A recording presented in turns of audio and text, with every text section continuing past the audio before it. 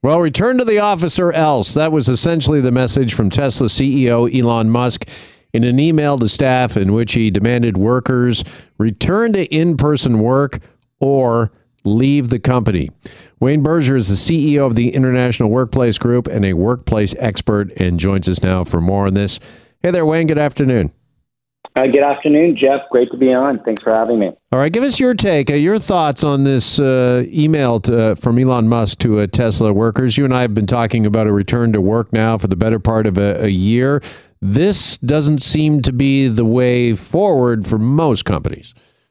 Well, you're right. I think really two things come to mind when I saw the headline and read the memo and the story. First off, it makes a great headline. There's no doubt about it. And secondly, it does create ongoing dialogue regarding what the future of work and the role of what the office looks like both today and in the future. And I guess it'll mean there'll be a couple more Teslas on the road driving back and forth from an office on occasion if you work for the company.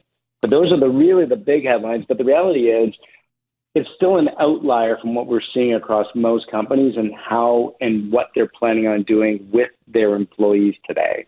Is this surprising, do you think, Wayne, coming from Elon Musk, who is regarded amongst many things, I think, as a bit of a forward thinker that certainly saw into the future on things like EVs and got the jump on that?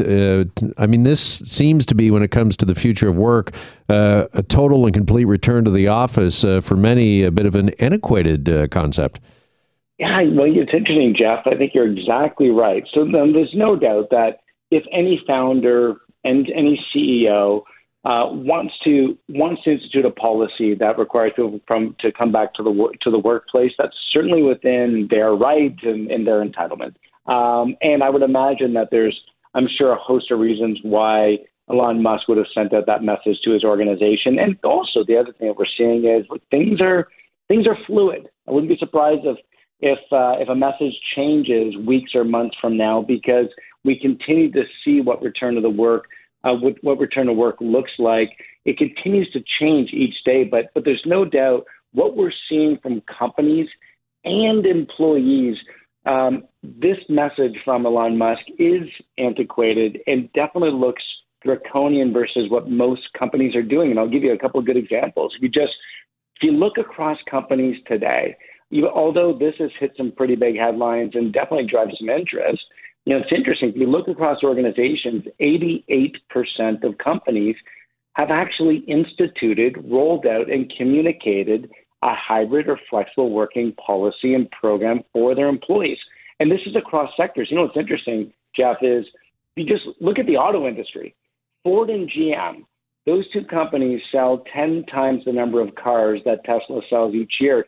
Those two companies alone have rolled out hybrid working practices and policies for their workers who are able to work from somewhere other than the traditional office every day. So what we're seeing from across organizations, across sectors, is this movement to support the financial and desires of employees and the workforce alone, which is looking at flex. We're seeing it in auto, but we're seeing it in places like Apple, Google, Meta. We're seeing it at Sun Life Canada, LinkedIn, 3M, SAP, Shopify, IBM.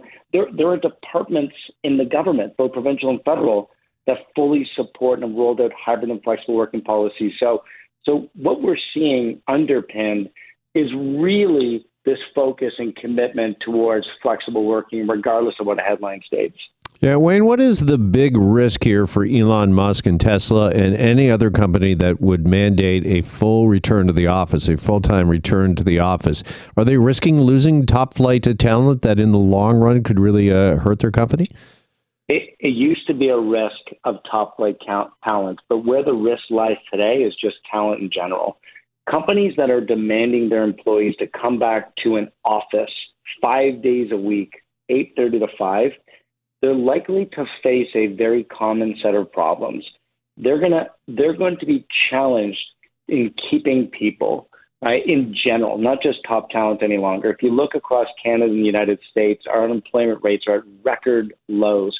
There are more jobs open today than we have the ability to fill.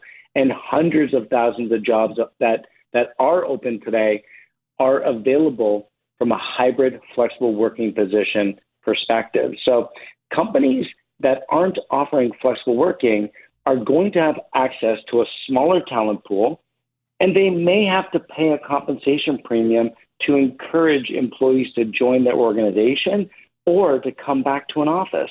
They're closing their talent pool off quite significantly, and that's going to be one of the biggest challenges. It used to be a battle for top talent. Now, frankly, it's just a battle for talent. If you take a look at the latest numbers, 50% of Canadians said they would leave their current organization if they weren't able to work flexibly. That's half the workforce.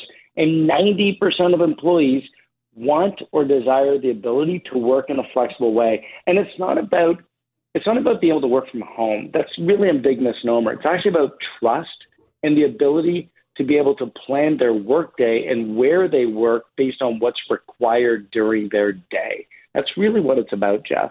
Yeah, and just anecdotally, I'm hearing that more and more from friends. This is a topic of discussion throughout the summer, and looking ahead to the fall, more and more people are saying that if they're not given at the very least that hybrid option, they will be finding other employment.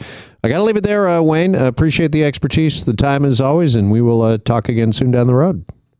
Thanks for having me, Jeff. All the best. You too. Wayne Berger, the CEO of the International Workplace Group. And that does it for our time here on this Thursday, Election Day. Don't forget to vote sometime this afternoon if you haven't done so already. And have a great rest of the day. I'm Jeff MacArthur. I'll see you tomorrow morning at 9 on the morning show on Global Television. Hi, it's Shauna, and I might be a bad parent because my kids think French fries are vegetables. Hey, it's Ryan, and I might be a bad parent because I went out for wings when my wife was in the hospital after giving birth. Johnny here. I might be a bad parent because in my house, the tooth fairy gives pocket change. But we're not alone. Len emailed us and said his 6-year-old daughter's Tarzan moment going from love seat to lazy boy by curtains made him more proud than any dance recital. And Andy left his 2-year-old at the rink. All right, guys, I'm sure we're not alone. Like Andy's kid. For stories and confessions like this, make sure you check out our podcast. It's called Bad Parents, and it's available wherever you get your podcasts. I left a glove at the rink.